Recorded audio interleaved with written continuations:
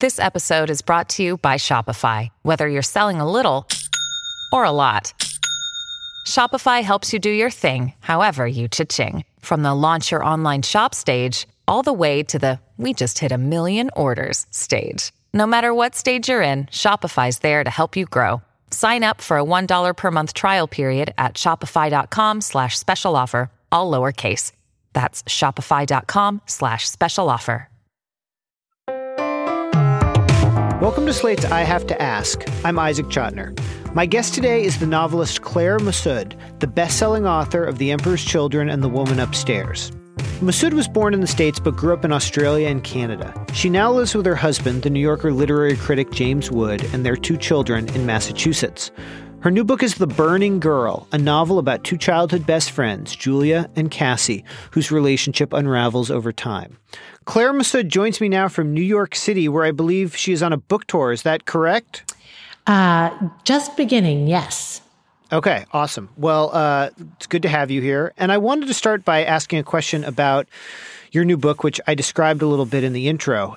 You're writing about 2 young people in the modern era. And I'm wondering how you think adolescence now, maybe either through observing it with your own children or reading about it or whatever, is different than the adolescence you had, and what it was like to write about an adolescence that was different than your own. Well, the bottom line, I'm a parent. So our kids are 16 and 13. And then we have nieces and nephews also. So I feel that for the past, easily 5 or even 8 years, we've in our lives, in my life, I've been living through adolescence all over again from a different perspective, which is, that of an observer rather than somebody living through it. And so it's been a sort of palimpsest experience of the resurrection in my own, in my mind, of all the experiences that I remember from my youth, and that overlaid by the experiences of this younger generation that I've been witness to. And so what are the differences in that younger generation that you see? Well, I think, obviously the most basic difference is social media and the ways in which young people communicate now, by which I don't just mean, Snapchat versus phone calls, but I mean, I do mean that, but I mean what the sort of knock-on effect of that is, how it's different to have a conversation with somebody that, when I was young, there were long twirly phone cords that enabled you to pull the phone into your bedroom and shut the door, and you lay on your bed and talk to your friend for sort of 2 hours while your parents outside yelled, "Get off the phone, get off the phone." And now, there are times when, say, doing homework or something, my kids will be FaceTiming with their friends, and then I will actually hear sort of that laughter coming from behind the closed door. And it makes me so happy because so much of their communication is instantaneous and barely verbal. It's an image or 30 seconds of video. But it isn't sustained conversational exchange, Do your kids read fiction? They do.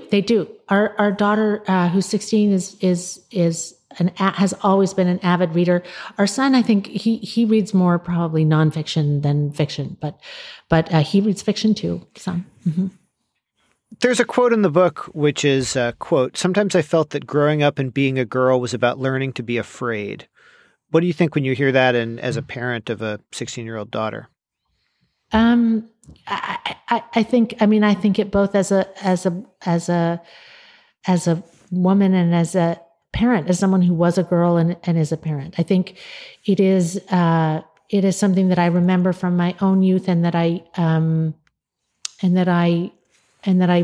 sort of have recognized with my kids' generation too, that when you're prepubescent, you don't think about your body. You don't, your body, I mean, it's whether you can climb the fence fast enough or whether you can run the field fast enough, but your body is yours to do what you want with. And then certainly if you're female, as you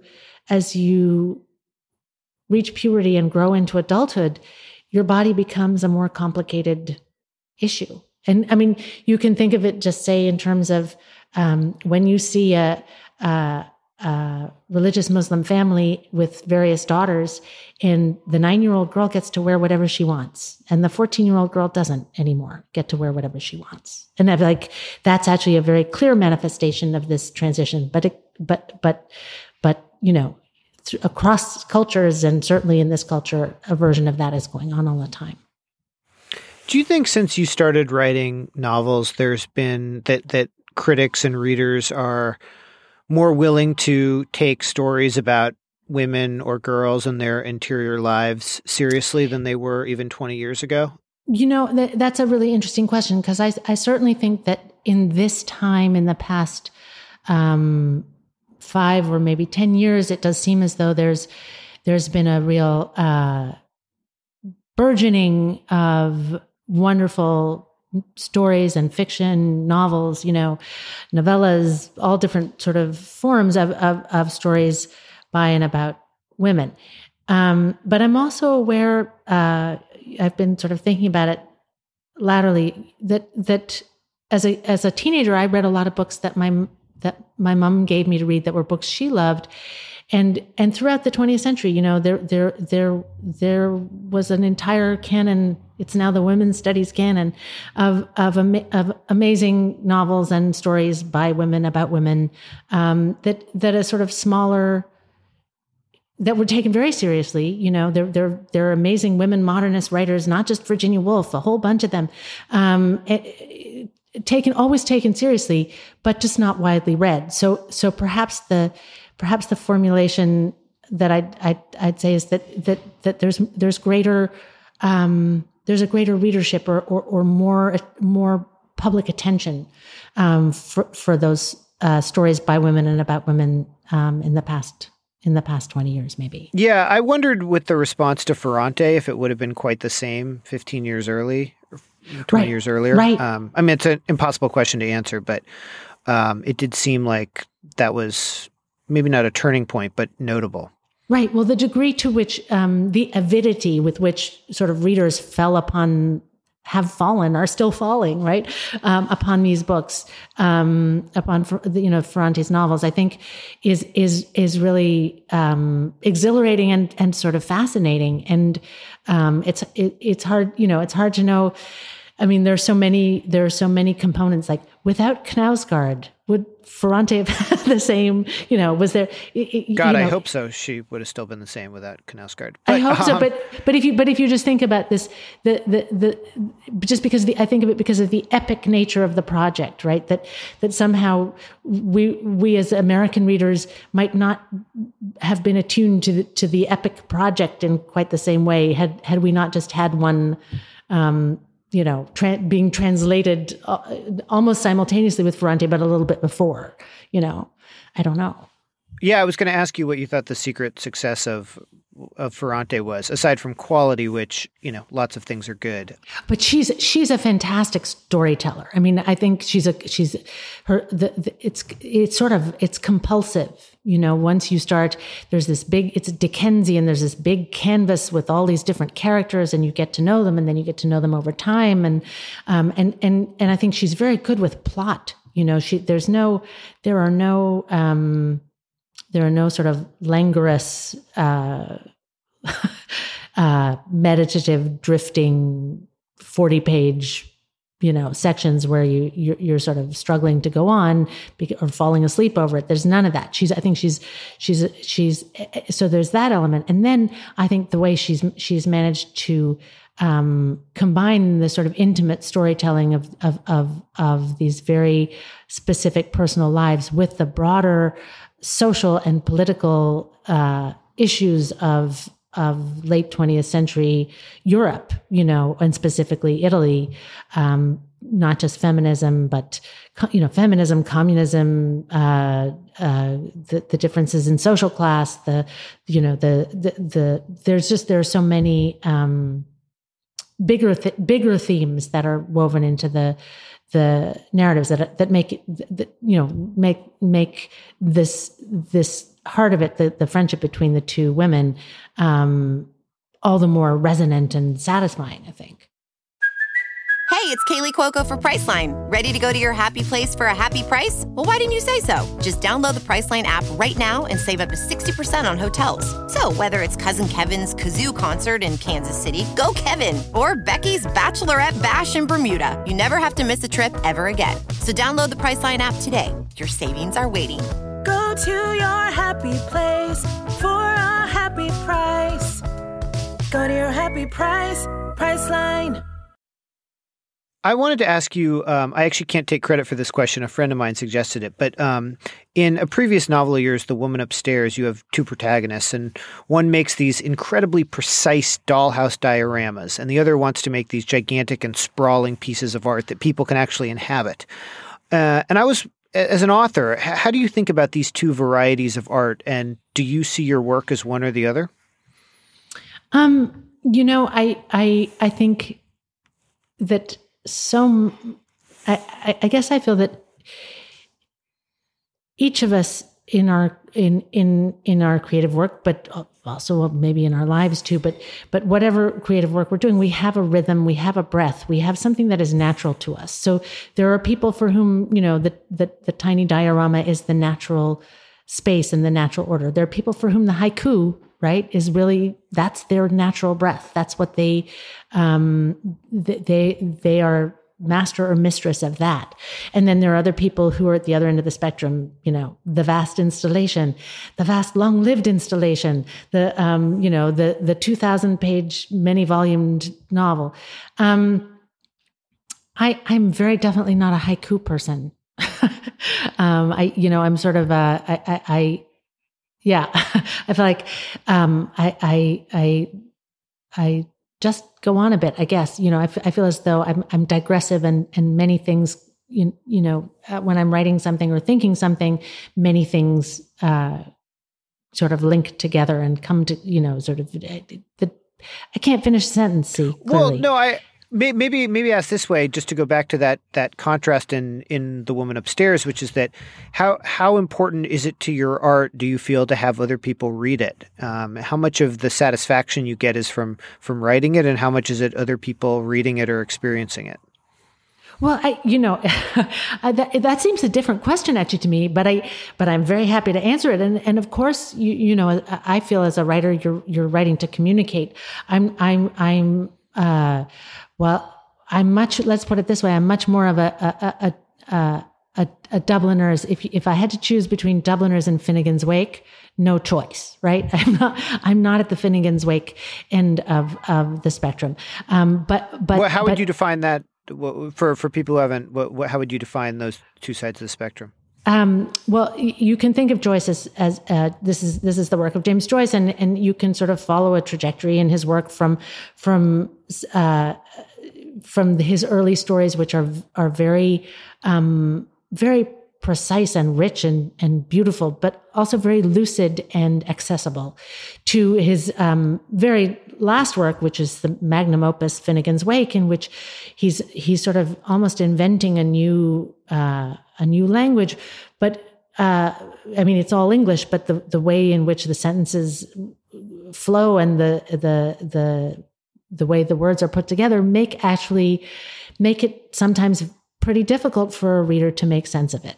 And Ulysses is in the middle. His most famous book is in the middle, and is formally challenging and innovative and exciting, but is also something that it's possible with some effort to make sense of, to actually feel that as a reader, you are understanding what he was intending for you to understand. Whereas in Finnegan's Wake, it's just that much more open. You're like, well, I don't know what I'm understanding, and what I'm understanding, maybe it's not what he intended, but maybe he doesn't mind if I understand something different. So I think, I do believe in language as a mode of communication rather than as something, as simply hermetic art form. Yeah. You write a lot of criticism too. I don't know if you're writing more now than you used to, but you're definitely you write a lot of criticism on a wide variety of topics. And I'm wondering, as you've been doing that more and more, if you have been doing it more and more, has that changed you as a novelist at all? I've always done it. In fact, it's something that just from the beginning, from very early on, for practical reasons, how to pay the rent reasons, that I've always done. I'm sure it has. The fact that I write fiction, I'm sure, has changed me as a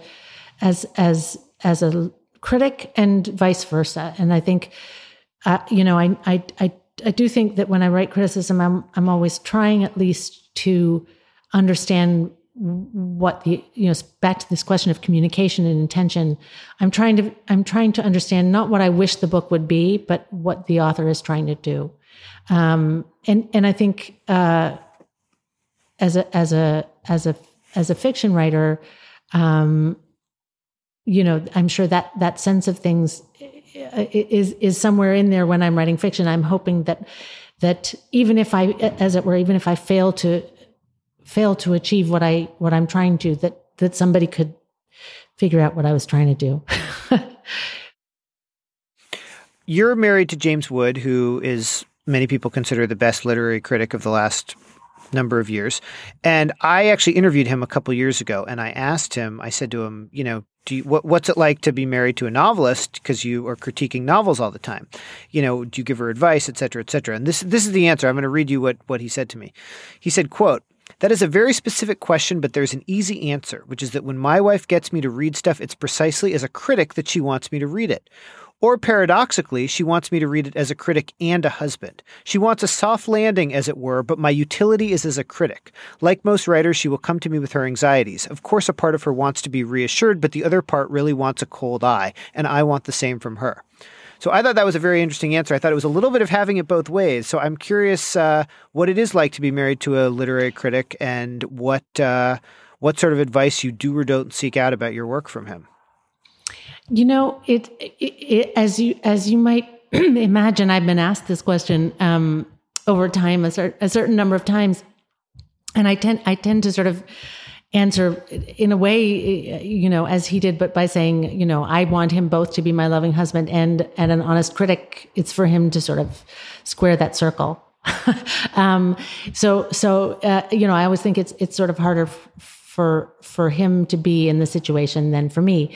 But it is also true what he says, or said to you is also true, is that I don't, we don't, it's not as though we sort of sit on opposite sides of a single table and pass our work back and forth, all along the way. He's my first reader. So when something is finished, he's the first person to read it. But I don't, I'm not asking him, what should I do? I'm asking him, do you think it works? Do you see the difference? I'm not saying like, do you think there should be another character here? Or do you think it should be in third person? Or I'm literally saying, does that work? Is it boring? Does it go on too long? Is it not fully realized yet? And I'm not giving him that. I'm not asking him that question until I've done all I can, if that makes sense. Sure. I mean, I guess speaking as a writer myself, although not someone who's able to write fiction, I think that sometimes one of the things that we do is we ask someone for honest advice, and then maybe they give us honest advice and we realize, oh, you know what? I didn't really want honest advice. I wanted a pat on the back or encouragement in some way. Right. And I can only imagine with something more artistic than the type of writing I do, that's even more the case. And so it just seems like that could be a complicated, very difficult thing because this is such important work to you. Right. I think, he and we've known each other a long time. And I think I know myself much better than I did at 20. And I sort of know when I need a pat on the back, and I think he knows when I need a pat on the back. and possibly vice versa. You know, he in addition to being a critic, he also writes fiction, and he has a novel coming out next year, and it's a very beautiful, wonderful novel. And I don't think you can be honest if you didn't like it. This is the place for honesty. But I really love it. I think it's really beautiful, and I think when he asked me to, by the time he was ready to ask me to read it, to give it to me to read, he wasn't wanting me to say that unless I meant that. Do you know what I mean? He did not give it to me to read until he was at a point where he was ready to hear whatever I had to say. And I think that's it's such a complicated thing, but with time, as you know people, you know, you even come to know when they are lacking in self-knowledge. And I think, so for example, I think he knows that about me. If I say, no, I really want you to be super critical, and I don't really want that, I think he may at that point know me better than I know myself. That's interesting. Is that a role that you or he would like your kids to take on? I would not. My poor children. No, I like, if they never want to read anything, I would not want them to feel any obligation or responsibility. No. Well, but buy the book on Amazon maybe, but not actually read it pre-publication. Buy 20 copies on Amazon, but exactly. Yeah. You just mentioned how you've changed a lot since you were 20, and as I think most people have after they turn 20, the next couple decades. But I was wondering, what books do you still? It's a two-part question. What books do you still go back to from that age that you loved, and in what ways have your reading taste changed over the ensuing or interim years?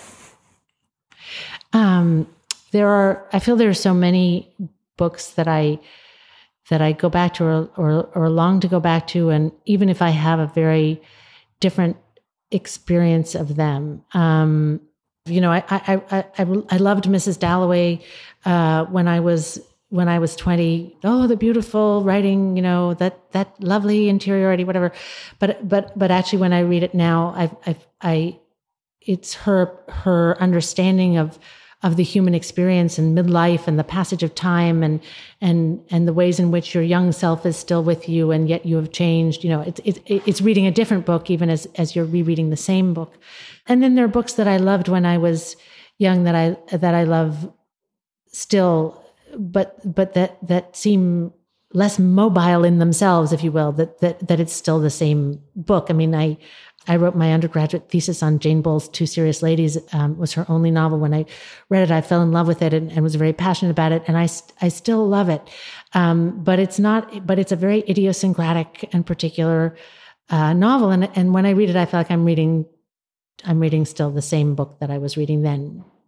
Last question, then I'll let you go. When I moved to New York City and moved to DC and spent a lot of time in New York City around 2005, 2006, 2007, in those years, I think a lot of my friends were reading Emperor's Children and myself too. And it was sort of seen as one of the defining books about New York City in a very particular time. You're back in New York City now. How do you feel looking back on that book and the ways in which the city's changed over the past decade? That's a really interesting question because I think there's a strange thing that has happened in I suppose my life. This is not the answer that you might have hoped for, but that I almost feel like I think for a long time when as I was sort of moving through life, I felt I had a better, my grip on the world was getting better and better. Like I understood people better. I knew more things. I had a grasp of what was really going on. And I feel that in the past 10 years, actually, for a lot of reasons, just to do with the world in part and to do with me, I'm kind of losing the thread. So when you say, how has New York changed? And I think, do I really know what New York is like now? I feel there's a lot of New York that is mysterious to me that I wouldn't have considered mysterious 10 years ago. And maybe actually isn't very different. I don't know. I mean, I can sort of cite things that I think are different, but in terms of the sort of zeitgeist, I feel that I'm actually, I'm a little bit out of it. Do you feel that that's, I mean, you mentioned that it's been a weird time, but do you think that that's more to do with you as a person or the way the world is changing? I mean, obviously you have older kids now, et cetera. I think both of those things are true. So I think there's the fact that there's so much more and more constant information exchange, right? It's just relentless, which means, I mean, if you think of just anything like the very exhausting news cycles that cycle isn't even appropriate. News fragmentary moments, like a week seems like a year in this current, in our current situation. And so I feel there's so much constant information that we can't see the forest for the trees because the trees are just overwhelming. So there's that. I feel that's a societal problem, that we have. Zeitgeist as a word seems, I used to feel like I knew exactly what that meant and you could identify something with a particular era. And now it seems just muddier, the whole concept, because things are moving so quickly. Because things go so fast. And then I feel like the past 10, on the other side, on the sort of personal side, I was 40 when The Emperor's Children came out. I'm 50 now. And in between, my parents' illnesses and deaths, my children growing up, very consuming, very emotionally powerful, very life-changing experiences. So I'm in a very different, I probably couldn't list I probably don't know all the ways in which I'm a different person now. Claire Messud, thank you so much for joining us today. I really appreciated you coming on the podcast. Oh, it's been such a pleasure. Thank you so much and take care. And that's our show for today. I Have to Ask is produced by Audrey Dilling with help today from Daniel Schrader. Our theme music was composed by Doug Chase. If you have an idea for a guest or just want to let me know your thoughts, email me at ask@slate.com. That's ask@slate.com. We've been getting a lot of great suggestions, and I would say the number of weird suggestions is down to about 10%.